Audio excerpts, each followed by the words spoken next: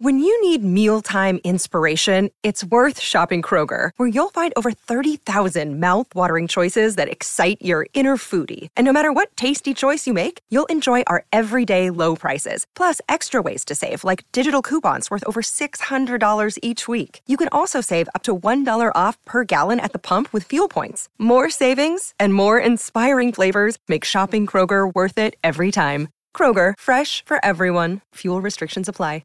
Hello, everybody. This is Marshall Poe. I'm the editor of the New Books Network. NBN listeners like to read books and buy them. So we thought we'd tell you that right now, our friends at Princeton University Press are having a remarkable site-wide sale. You can get 50% off books, including ebooks and audiobooks, with the code 50, F-I-F-T-Y, at checkout until May 31. You can save some real money on Princeton University Press books. I encourage you to go there and check it out.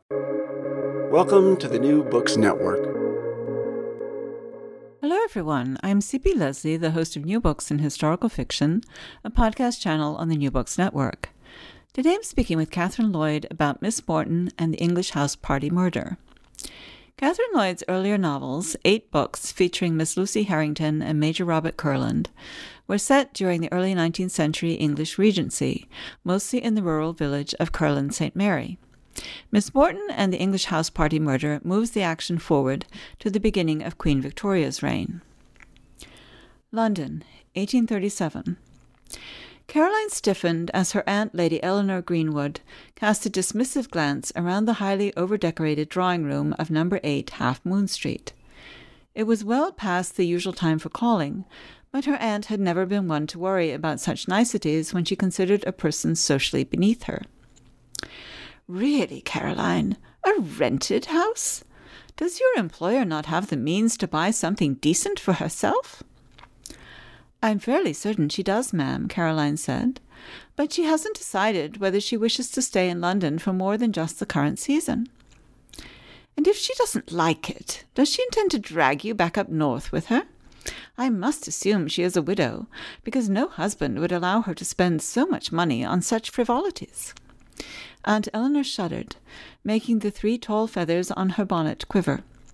She had a sharp face, a pointed nose, and a pinched mouth that currently signaled her disapproval. Where does her money come from? And now, please join me in welcoming Catherine Lloyd. Hello, Catherine. I look forward to speaking with you today. Oh, hi, Carolyn. Before we get into Caroline Morton and her world, tell us how you got into writing fiction in the first place.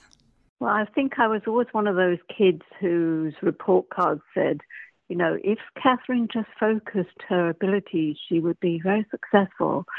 She seems to be away with the fairies, which was fairly true. So I think I always made stuff up.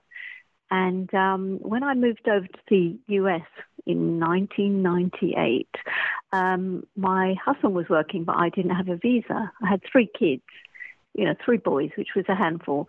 But I did have, for the first time, some spare time to actually do something. And I'd always wanted to write a book. So that was what I did. I kind of set myself a 5-year plan, agreed with my husband because he loves plans, that I would attempt to get published. And at that point, it was romance, get published in romance in 5 years. And it took me, I think, 4 years, 11 months to get published, because back in those days, I think it was a lot longer, more laborious process. So I had my first romance novel published in 2005, I think it was, and have been published in romance ever since then. And then my editor, who is my romance editor, knew I had a history degree and asked me if I'd be interested in writing historical fiction or something else. And I didn't want to write historical fiction because that's a lot of work, but I did want to write cozy historical mysteries, and that's where it came from, really. And how did that turn into the Kurland St. Mary series? I think I was watching Rear Window, and I suddenly had this, I'd been thinking about the idea of writing historical fiction and looking for a good, sort of a key for that, for something that inspired me. And I watched Rear Window and I thought, wouldn't it be interesting to sort of set something back in the Regency time, which is a time I'm very familiar with because that's where my historical background is. And I felt it was important to have a good grounding in that before I started. And I just walked through a window. I thought, would it be interesting to have the man of action, the Regency soldier, hero of Waterloo, man of action, stuck in a bed, while the overloaded Regency vicar's daughter was the one who actually had to do all the sleuthing. And I liked that concept. And so my editor said, can you put that in a proposal format, which is what I did. And that's how it came about. So tell us a bit about Robert and Lucy as characters before we move on. Neither one is exactly a typical Regency hero or heroine, as you mentioned. How would you describe them, including what makes them good amateur detectives? I think it's interesting, as I said, to have that man of action who's suffered, from his experience in the war. He's been badly injured. His horse fell on him. He's also afraid of horses, which is, for that time period, is actually quite a difficult thing. He's also been brought up in that tradition where you can't show fear and you can't show emotion. So that was interesting to have a character like that who was, showing signs of what we would now call PTSD, I suppose. But obviously in that time period, there was no recognition of that, even from himself, probably. And then to have a vicar's daughter who had the ability to go into every household in the village, to be considered socially acceptable in all those households, and have that ability to go in and ask questions that, a lot of people wouldn't be able to ask. I think that was, for me, the key, that she could do all those things. She could go in and find out all that information. Of course, she takes it back to him. She's also trying to, he's quite depressed, I think. She's also trying to get him motivated and interested again. So it kind of starts off as her trying to do that and ends up in this investigation. They've had 8 adventures already, all of which I really enjoyed. Do you plan to continue their story? I think not, because I think, in a small village, in my opinion, once you've killed off lots of people, you kind of like looking around for more people to kill. It starts to get, a bad reputation. I felt that their story, in that they had their romance arc as well, and they ended up happily married. I'm sorry to give that away. But I think it just felt complete in that one, and brought it round from the beginning book where we start with her in the rectory, being, slightly exploited by her very lazy father, who's the vicar, to that circle of coming back to the last book, which is about the rectory. It felt like a nice sort of completion to me, that everything was, sort of a nice circle, to put it that way. I can see that. It is one of the problems. I mean, it's nice to have things in a village, because in a village, especially in the 19th century, everybody knows everybody. Everybody knows everything about everybody. But on the other hand, there aren't, if one person gets murdered in a generation, that's news. So 2 or 3. You did move some of them outside of the village, but still, I can see why, as an author, you would start to think, Miss Marple got away with it somehow, but most people don't. Yes. There's not actually that many Miss Marple books, are there? There's probably no more than 6 or 8, I would say. It's probably not that many more. And some of those also take place away from the village. That's true. Yes. I love Miss Marple. She's actually my favourite Agatha Christie character.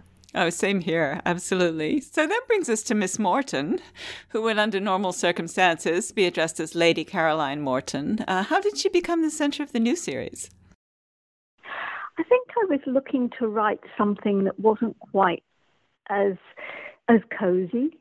So something that had that more of a slightly gothic vibe, slightly more oppressive vibe of looking at the downside of what happens to somebody like Caroline when her family fortunes are destroyed because of her father, her father's behaviour.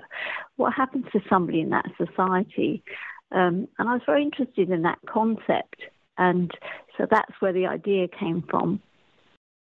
And how would you describe her as a personality? I think it's interesting, because I've written the first book and I'm obviously writing the second one. She's evolving for me as a character. She has she's very strong.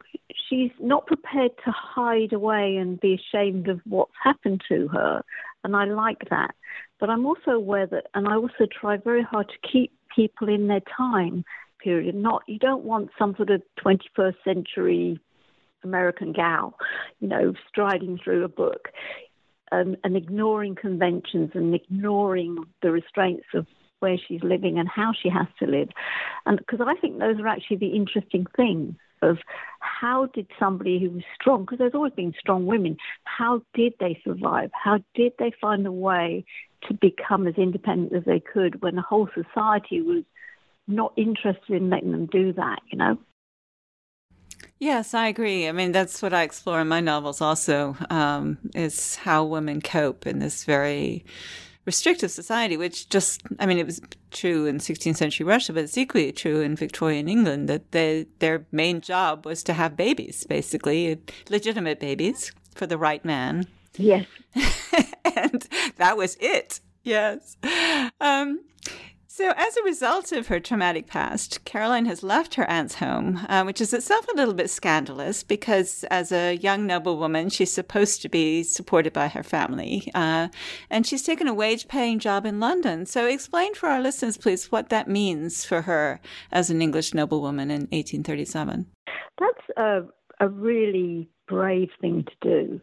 Because, what people expected in those days was for you to retire gracefully to, if you had them, some kind of relative who would give you a home and feed you, but then would have expectations that you were to be grateful for that and that your life was then to serve that family for the rest of your days in whatever capacity they wanted you to, which would basically be like a maid to the what we would call maybe a personal assistant to the house owner, or an unpaid nanny or a governess.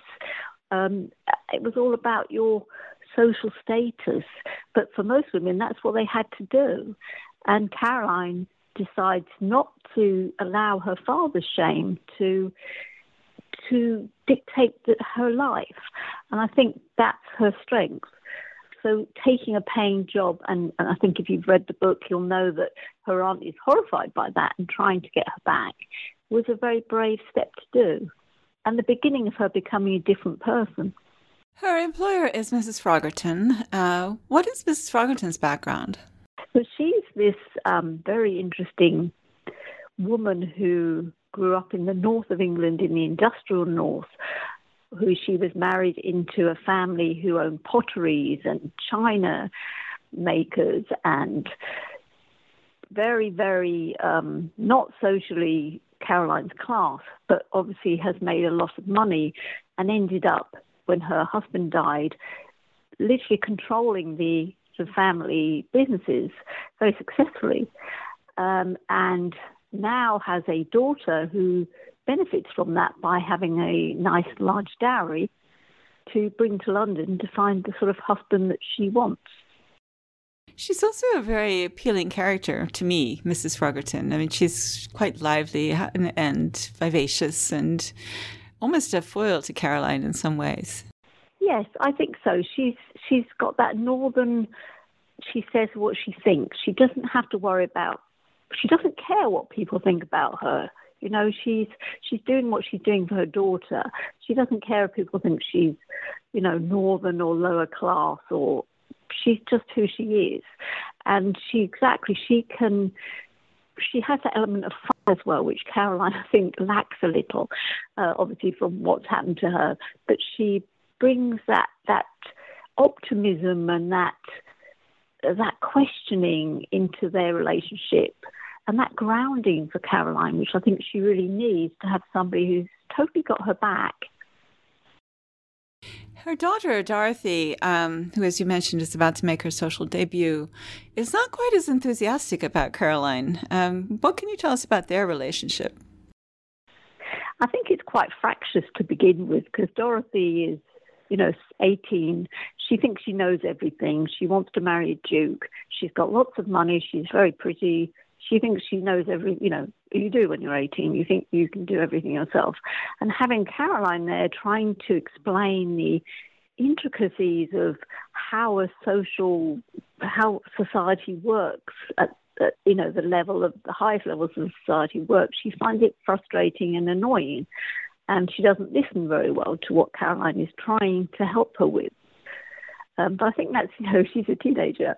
That's very much how she is. But they do, I think as the book goes on, they sort of come to more of an agreement. Yes, they do. And you're right. She's 18, so of course she acts like that. So given all of this, how did the three of them wind up at Aunt Eleanor's country house party? Well, I think Caroline's Aunt Eleanor is still really trying to get Caroline to come back. And she also has the advantage of she's still housing Caroline's sister. So there's a lure for Caroline to come. And the fact that Aunt Eleanor also invites her employer, Mrs. Frodishton, with the lure of, well, this will be a good entree for Dorothy to society and to meet people her own age in a smaller environment. That's why they all end up there. It's like that. Poor Caroline, she's trying to do her job and give her employer the best thing, but she also wants to see her sister. So I can totally understand why she did that. And the house party is also a birthday party, right? That's right. It's her cousin Mabel's birthday party. And Mabel has a very interesting take on her birthday and wants lots of different people there, which is another reason, I think, why Aunt Eleanor allows the Frogertons to attend. Once there, Caroline finds herself in a kind of social half-world, which is based on what you were talking about earlier, the fact that as a paid companion, she's lost status in some way. She's treated as part of the family, but her former fiancé snubs her, and her cousin Eliza is openly hostile. Let's talk about Lord Francis first. Why is he so cold to Caroline? I think that's something that comes out in the story somewhat, but I think it's that whole English class system. It's so very precise, and when somebody sort of their status changes, I don't think people quite know how to deal with it. He behaves quite badly towards her to start with. I think a lot of it is because he'd rather she just wasn't there and had disappeared and done the right thing in many people's eyes, just subsiding into the background and being grateful to have a home and not to be standing there saying, look at me, I'm not responsible for what my father's done. I don't want you to give away spoilers, but just tell us a little bit who he is. Oh, so she was engaged to marry him. And when the scandal happened with her father, the engagement was broken off. And he is an earl's son as well, right? Or a nobleman's son, anyway. Yes, he is. He is. Eliza doesn't even have the excuse of a broken betrothal, but it's also clear pretty early on that the hostility between her and Caroline far predates the problems caused by Caroline's father. And in fact, there's a lot of tension at Greenwood Hall, caused by Aunt Eleanor's tendency to take in what she calls waifs and strays. Could you say a bit about that? I'm very interested in tension in family relationships. Having come from, I have 5 sisters myself, so I'm very interested in that, how people feel their status is within a family, how they feel threatened by other people, how that who's in favour, who's not in favour, these little microaggressions. I think they're all very fascinating things, and that whole house is a whole, disaster of microaggression and status and long-held grudges, and I think that's just how it works, and that's why the book works, and that's what I was hoping to do, was show how Eliza has always been jealous of Caroline, I think, because her mother has always relied on Caroline more than on her. And that's very common in families, as you know, that there's, these grudges start quite young, and then people don't change, and they let those grudges grow up with them. I do think that that's very characteristic. And of course, you want those sources of tension in a novel, and especially in a mystery novel where it's very important to keep the readers on the edge of their seats, never quite knowing which tension is going to explode. Who are the waifs and strays as well, though? Oh, right. So Lady Eleanor is what in those times would be called a very charitable woman. So she has always, over the years, taken in orphans and children who've been abandoned. And she that makes her look like a good Christian woman. And I'm sure that's where it comes from. But it also gives her a great sort of way of having extra housemaids and stable boys, and that ability to be the great lady, I think. And she thought she brings them up, she brings them up properly. Again, it comes back to that lodging and board and being grateful. And that's the thing there's a lot of that in this book, of that how much you have to be grateful to somebody for doing that. There's Caroline, there's her sister, there's the waifs and strays, there's her great aunt who has lived in the house all her life, being, her whole life in 2 rooms, being grateful for being housed.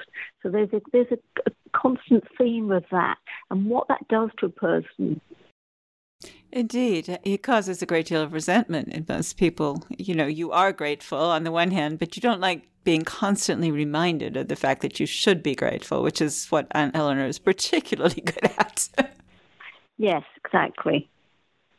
Almost from the moment Caroline enters the house, she sees signs of trouble. She notices the butler is missing. We won't say why or what happens as a result of that.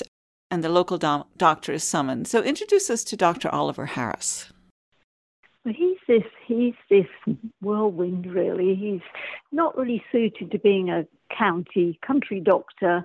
He's rude, he's opinionated, he's stubborn, he says he doesn't respect his betters, so he's, everything that you really wouldn't want coming into your house.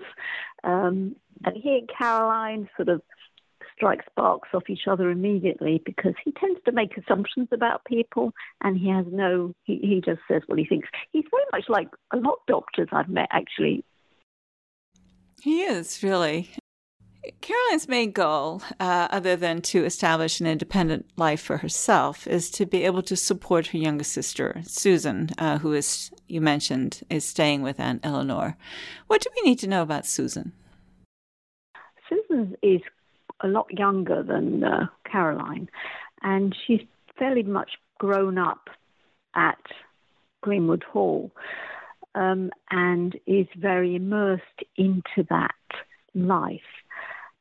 She's a lot more fearful than Caroline. She's made friends with her cousins more than Caroline, and she's very anxious about what will come of her. And Caroline is concerned because she can already see how her Aunt Eleanor is grooming Susan to become, what Caroline was meant to be, an unpaid governess for the waifs and strays and the children in the nursery. And Caroline does not want that for her sister. But Susan is very worried about rocking the boat. Susan likes everything to remain the same. And she's very fond of her cousin Mabel and likes living in the nursery. I was never quite sure how old Susan is. Could you tell us? That's a really good question off the top of my head. I can't remember. She's about, let me think, she's about 16, I'd say. So she is getting to a point where she has to make a transition. 16 is the age when a girl would make her debut almost. That's right, 16, 17, she'd be perfectly, according to Aunt Eleanor, perfectly capable of running the nursery or being a governess assistant at that point. Right. And of course, she's not going to get a debut because she doesn't have a fortune. That's right. So you mentioned Caroline's cousin Mabel, whose birthday ball has brought everyone together at Greenwood Hall. And tell us a little bit about her as a personality. She's quite distinctive. I think sometimes it comes back to that teenager thing, is that when you're sort of 17, 18, I think everything is very black and white to you, and you're very, very convinced of the injustices of the world and how you can right them and change them. And I think she is particularly like that. She truly believes in that people should be held responsible for what they do in life. She's very sympathetic to what's happened to Caroline. I think she's actually the only person in the entire house who sympathises with Caroline and is angry for her. But I think it comes again to that age group, that absolute belief that you are right and that there's no shades, there's no greys in anything. And that's who she is. As you were talking, I was remembering something that I'd like to get across to the listeners. It's a really classic closed room kind of mystery, this one. And I'm wondering if you could just set the scene as to what keeps everyone stuck there while the mystery is being resolved. Oh, well, they're in sort of like the fens, the reclaimed land. And they're surrounded by water. And there's a big storms and floods, and the bridge breaks down and the water becomes too high to cross. So they're all stuck in this house in the rain and the storms without the ability to really get out very well. And it's wonderfully spooky when you're reading it. The descriptions are wonderfully spooky. Good. I was trying to go for a little bit that gothic kind of feel, that those books were very popular back then, and that whole idea of, the house in the middle of the fens and the, no escape is very interesting, I think. Yes, I think you succeeded. We can't go too much farther without giving away crucial details. We'll suffice it to say that someone dies, because that's what the title indicates. And Caroline sets out to solve the crime, as we could also guess from the title. But before we close, have we left out any favorite characters or incidents of yours? I think you got most of it. I think I really enjoyed writing the interactions between Dr. Harris and Caroline, this sort of snappiness that they have between them. And I also really enjoyed writing Caroline's sort of the way she starts to change in these books, that she starts to grow and she starts to think of herself, and she starts to think about money and how she can succeed and what she needs to do that and what she's prepared to do. And I like that. I like that little ambiguity, if I could speak properly, in her, that she was, willing to maybe change significantly to survive.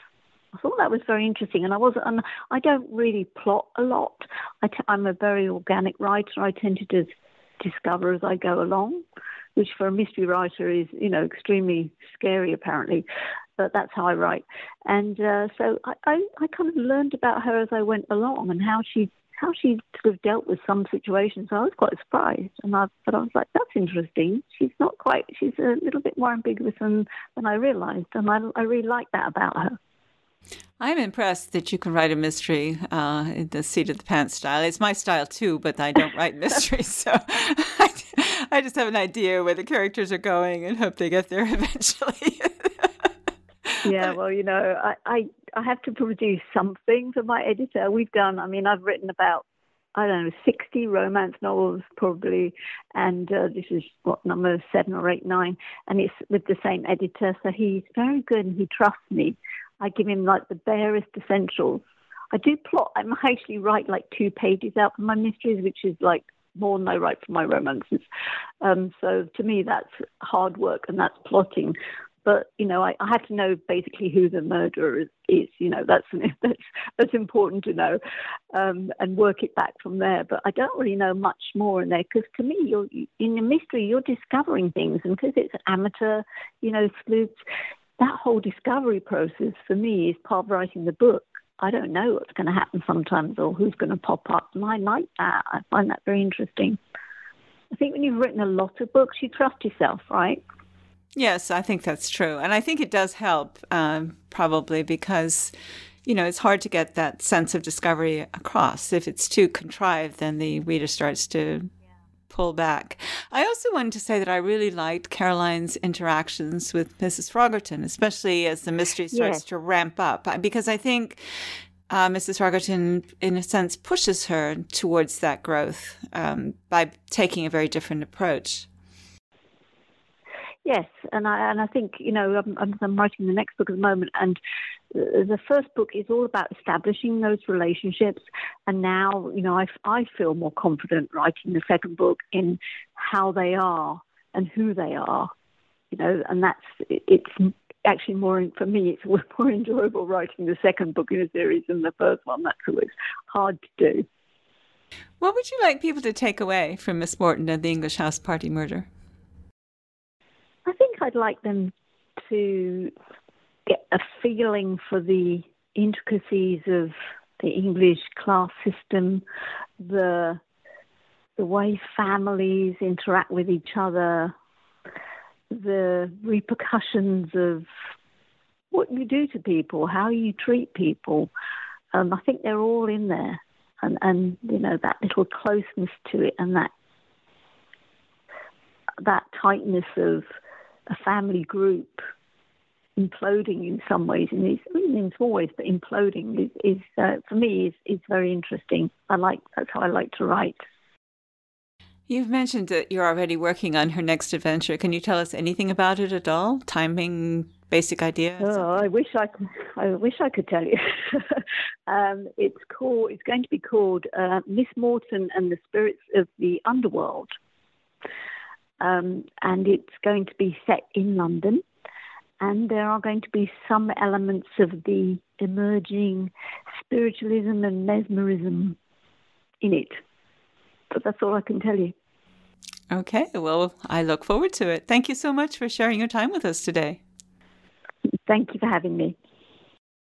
And thank you for listening to our podcast. Once again, I'm C.P. Leslie, the host of New Books in Historical Fiction, a podcast channel on the New Books Network. And today I've been talking with Catherine Lloyd about Miss Morton and the English House Party Murder, as well as her previous novels. Find out more about her at catherine-lloyd.com. Like us on Facebook, search for NB Historical Fiction, and follow us on Twitter at New Books Network. If you do, you'll see each time we post a new interview. You can find out more about me and my books at cpleslie.com, where I upload expanded posts about the interviews and in general discuss history, historical fiction, and the rapidly changing publishing industry. Goodbye until my next conversation about historical fiction on the New Books Network.